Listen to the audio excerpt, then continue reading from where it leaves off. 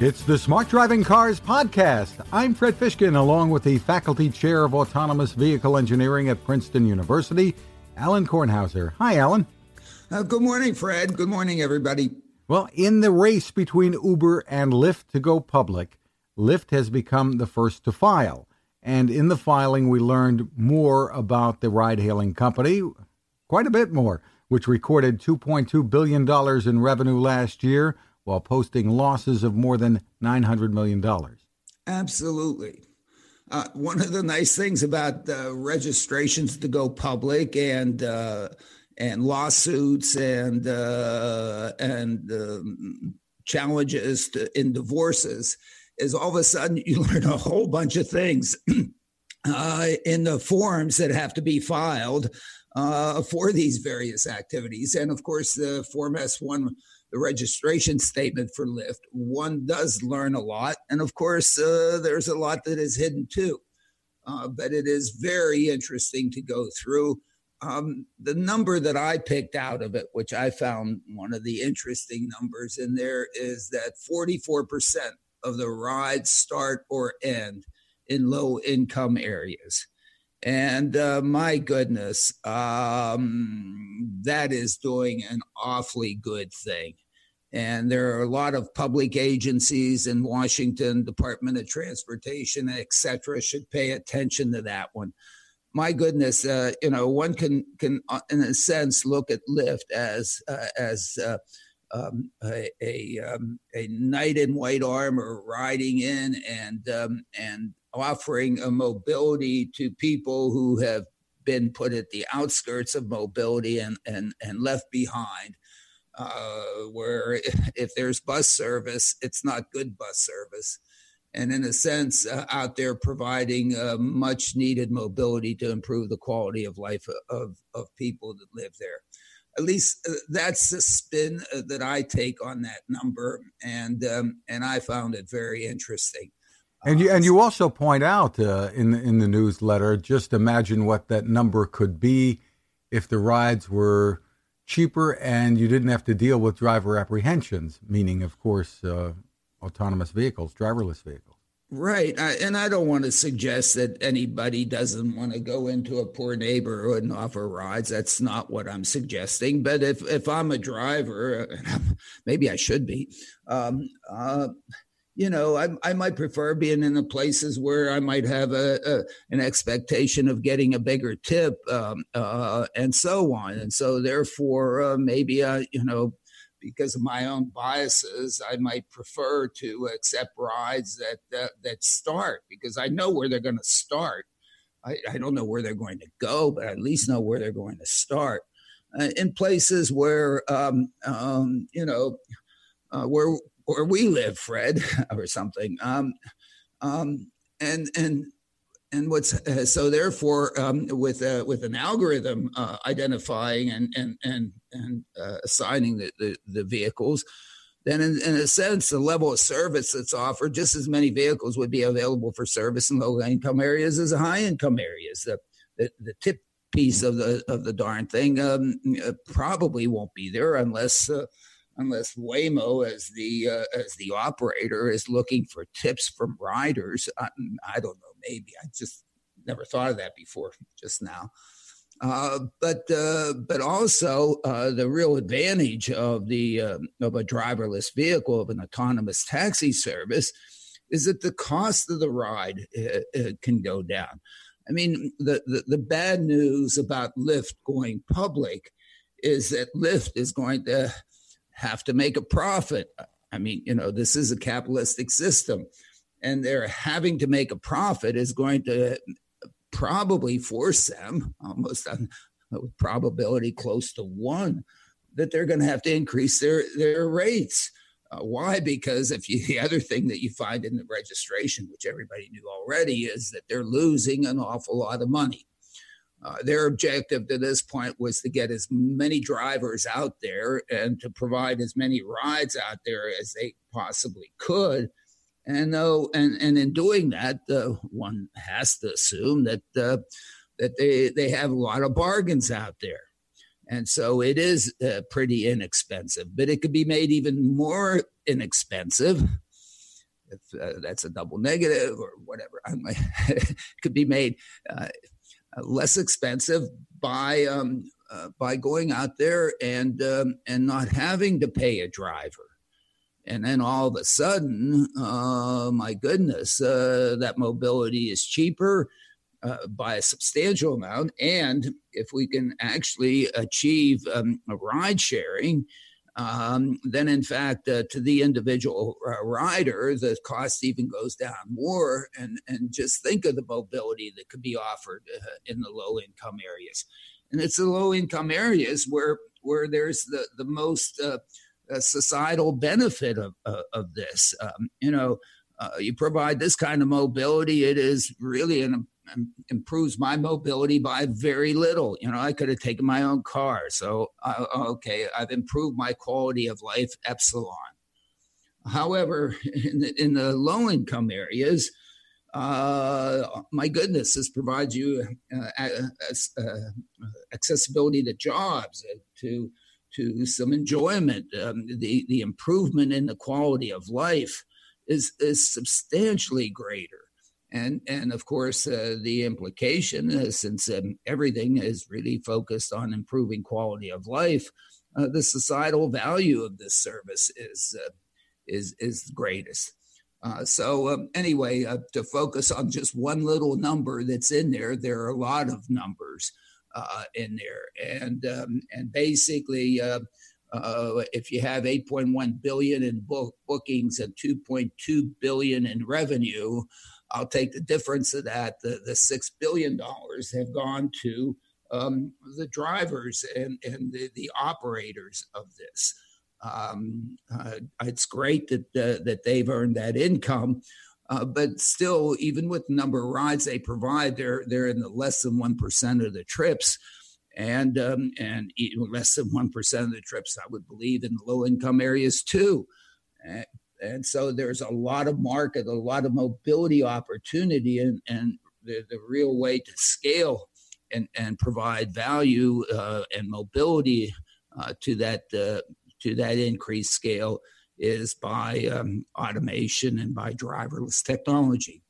We should point out, too, that the investors in Lyft before the IPO included GM, nearly an 8% stake, and Alphabet, a.k.a. Google, at more than 6%. Yes, and so let's hope the IPO goes well, and let's hope that in fact the value of the property goes up. But the only way that this thing is going to make a profit is by increasing the fare or the cost of the rides, or evolving to a driverless technology. Those are the only two options.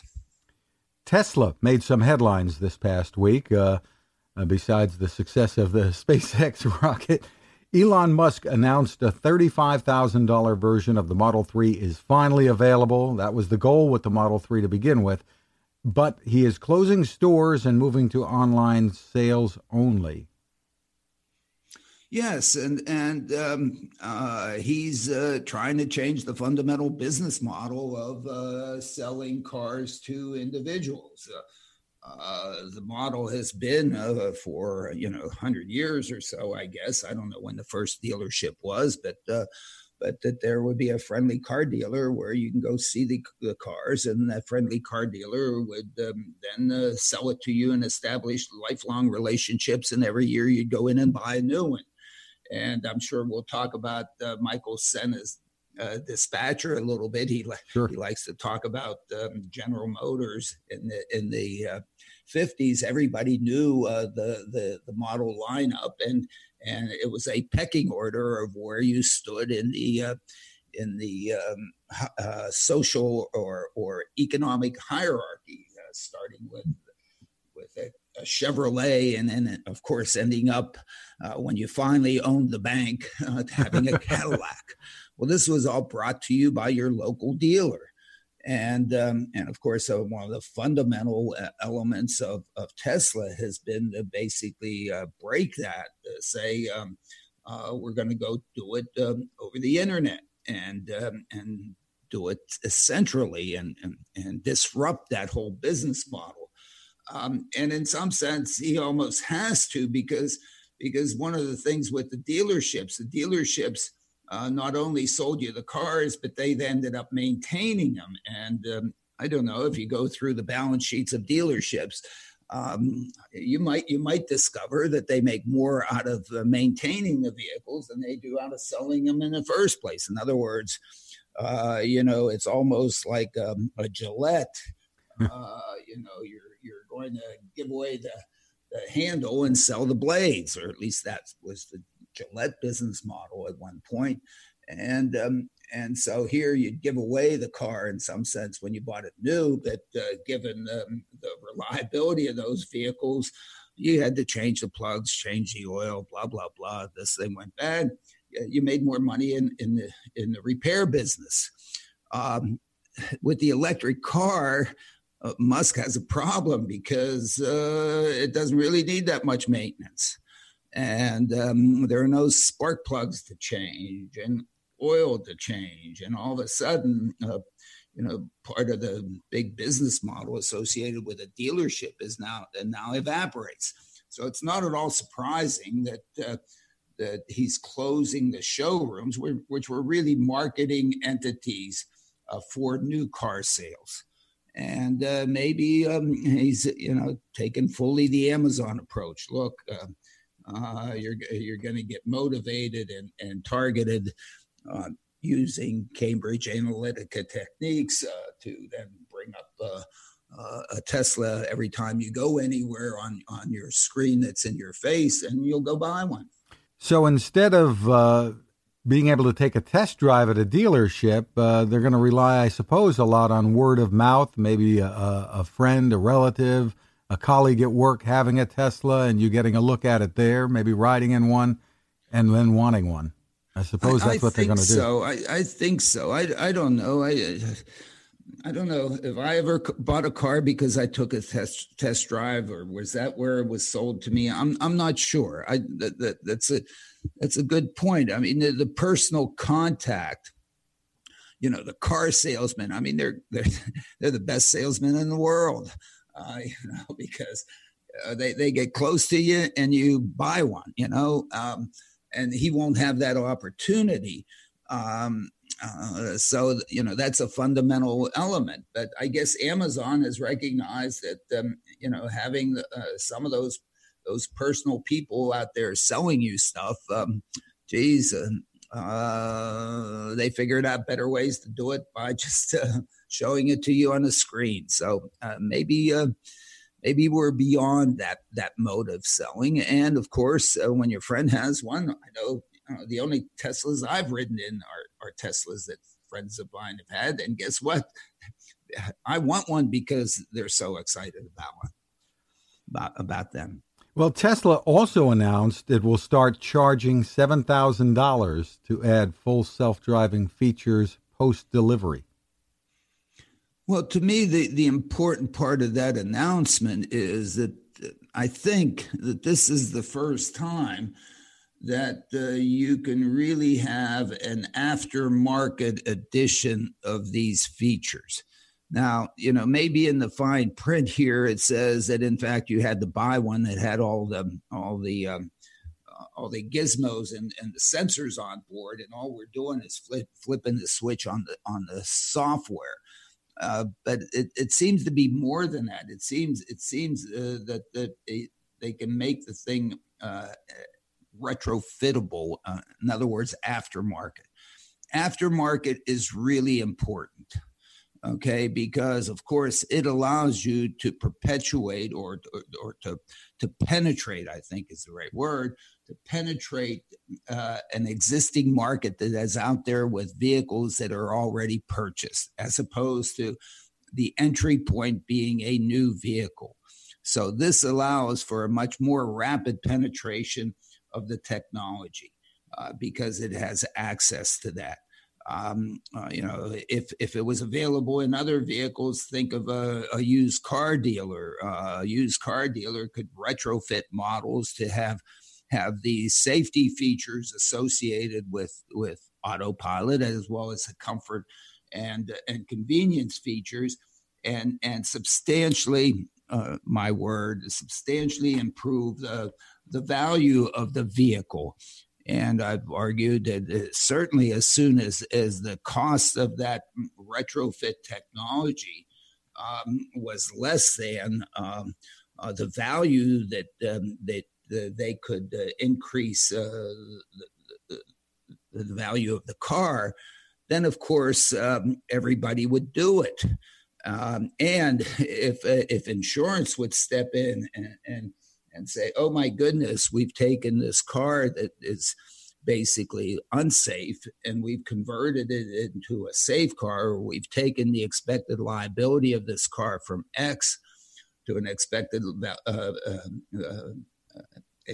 liability of Y, and that difference between X and Y is greater than the cost of the technology, then in fact the insurance company would be putting that technology in these vehicles, in these used vehicles, and not only increasing their value, but allowing them, the insurance companies, to make more money when those are sold, or providing even cheaper insurance or a combination to the purchaser. So it makes the vehicle enormously more attractive. So I'm just suggesting that this may be the first time that the aftermarket opportunity for this technology may actually be available, at least on one kind of vehicle. Really interesting, sort of like a subsidy. But at the same time, Alan, an accident in Delray, Florida on Friday. A crash. Right. They're not accidents. Okay, a crash in Delray, Florida on Friday is under investigation. A Model 3 owner died when his vehicle went under a tractor trailer. We don't know if autopilot was engaged as of yet, but it sounds eerily similar to a Tesla crash in Florida almost 3 years ago. Well, deja vu all over again. As we discussed and we wrote about the Joshua Brown crash, it's not about autopilot. It's about the emergency braking system. And apparently it hasn't been fixed. And it's, you just want to grab somebody and shake them. Why hasn't it been fixed? The fundamental problem is that automated emergency braking systems, I guess, don't work if the object that it is sensing ahead is stationary. And guess what? Most of the objects as you're traveling down the road happen to be that you see are stationary. There are trees, there are fence posts, there are traffic lights, there are overhead roadways, there are trees, there are, whatever. Most of the things that these sensors sense are stationary. And most of them aren't in the roadway ahead. So therefore, you just want to forget about them. They're not important, except for the ones that happen to be in the roadway ahead. But the precision of these things is not perfect. So every once in a while, it thinks that something that is to the side of the road is in the roadway ahead. And this is rare. And more importantly, apparently they're not able to determine these systems if something that is in the roadway ahead you can readily pass under. And as you drive down the road, you pass under an enormous number of things that are in the roadway ahead that are stationary. There are traffic lights, there are signs, there are tree canopies, there are overhead roadways. It happens every, I don't know, certainly, probably every minute that you drive, if not more often. So with these objects that you can pass under, when you're driving down the road, you can see that you can pass under it. The problem is that apparently these sensors don't do that with high enough reliability, determine whether or not you can pass under them. And because they aren't reliable, those objects are disregarded. And in the disregarding of those objects, why? Because if 1 in 100, it comes back and says, oh, no, you can't pass under this one. And the brakes start being applied. And all of a sudden I look up and I say, what's going on? Why are the brakes being applied? I'm just going to say, oh, my goodness, something's wrong here. I have to take this back to the dealer. And if it happens to me again, oh, my goodness, this is a lemon. I want my money back. And so because the reliability of the being able to determine whether or not you can pass under objects that are in your lane ahead that are stationary, because that unreliability, I'm just going to disregard them. Because most of the time, essentially all the time, I can pass under it. And if I can't, I'm going to rely on the driver to determine that. And my goodness, that's where the problem is. And so what we need to do is substantially improve the ability to determine if an object is stationary ahead, can the vehicle pass under it, and be able to have the unreliability of that be, 1 in 1,000, 1 in 10,000. I don't know. All the statistical engineers and so on, and safety engineers will come up with a number. It'll never be 0, of course, but it has to be really rare so that I am not, going to go take the car back to the dealer and ask for my money back. And of course, that I don't apply the brakes and come to a screeching halt and all of a sudden get rear-ended. Well, if there's a possibility of being rear-ended, I should also be looking backwards. Is there anybody behind me? And then make the decision on that. But I think that's the fundamental problem. It has nothing to do with autopilot. Autopilot, what's it do? It just tries to keep you in the center of the lane and tries to make sure that if you're following a vehicle, you don't crash into it. But the fundamental difference of following a vehicle or catching up to a vehicle is that your approach velocity is substantially different than your current velocity. With a stationary object, that's not the case.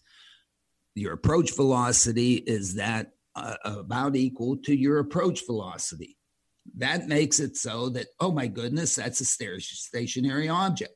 Oh my goodness, it's in the road ahead.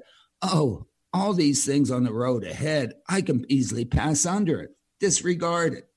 Most of the time, it is an overhead roadway or a tree or a sign that you can pass under it. But now 2 times, it's been, oh no, whoops, guillotine. I guess progress can't come soon enough. Let's keep our...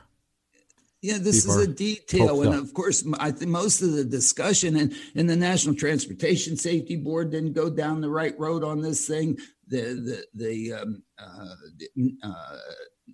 NHTSA didn't go down the right thing. Everybody's looking at autopilot. It's not autopilot. It's the automated emergency braking system. Well, you mentioned before, Alan, Michael Sena, his latest edition of the Dispatcher has a lot to digest, looking at automakers, as you were talking about, and which ones might survive over the coming decade. And there's also a great write-up about Luxembourg and its plans for free mass transit beginning in March of next year.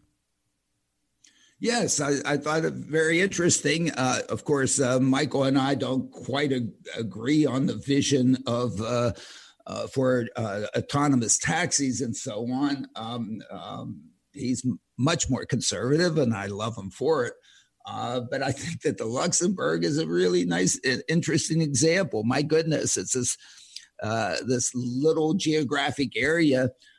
You could readily have autonomous vehicles serving all of the or autonomous taxis serving all of Luxembourg, and really making it into a most delightful place. So anyway, I highly recommend you all reading the Dispatcher this month. As usual, it is very entertaining.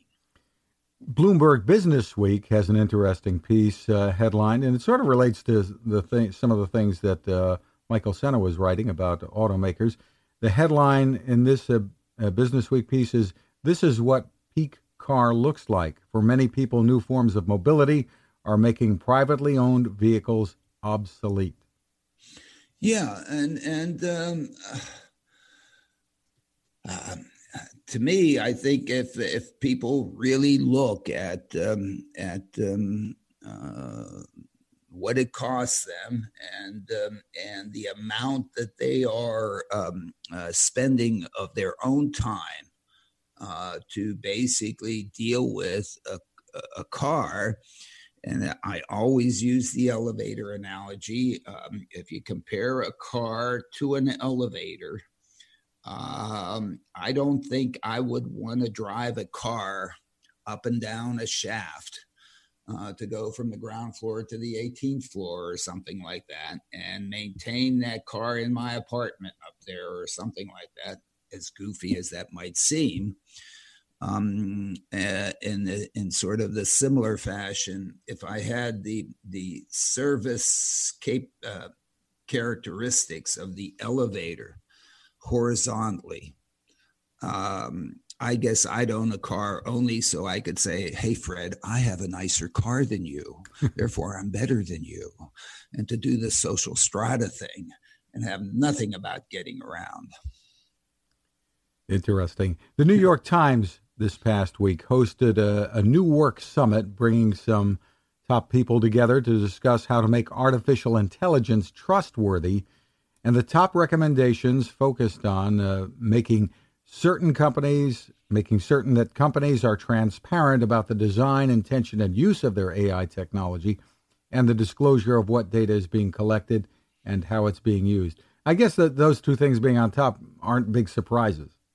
They're not big surprises, and the transparency not only of what goes in and how the AI has been built is extremely important. Transparency of what the AI is supposedly being so intelligent about also needs to be much more transparent. I mean, most of the time, if you go to a person and you ask him or her for an answer to something, and you're trying to have an intelligent conversation, you don't only just want the answer. You want to be able to probe. You want to be able to understand. You want to be able to have some idea as to how that answer was achieved and how one got to that point. It's not just hey, what's 2 times 2? It's more about all the elements that go into understanding the answer, not just getting the answer. And AI right now is just doesn't even start doing that. Sure, it might be able to give you the 2 plus 2 is 4.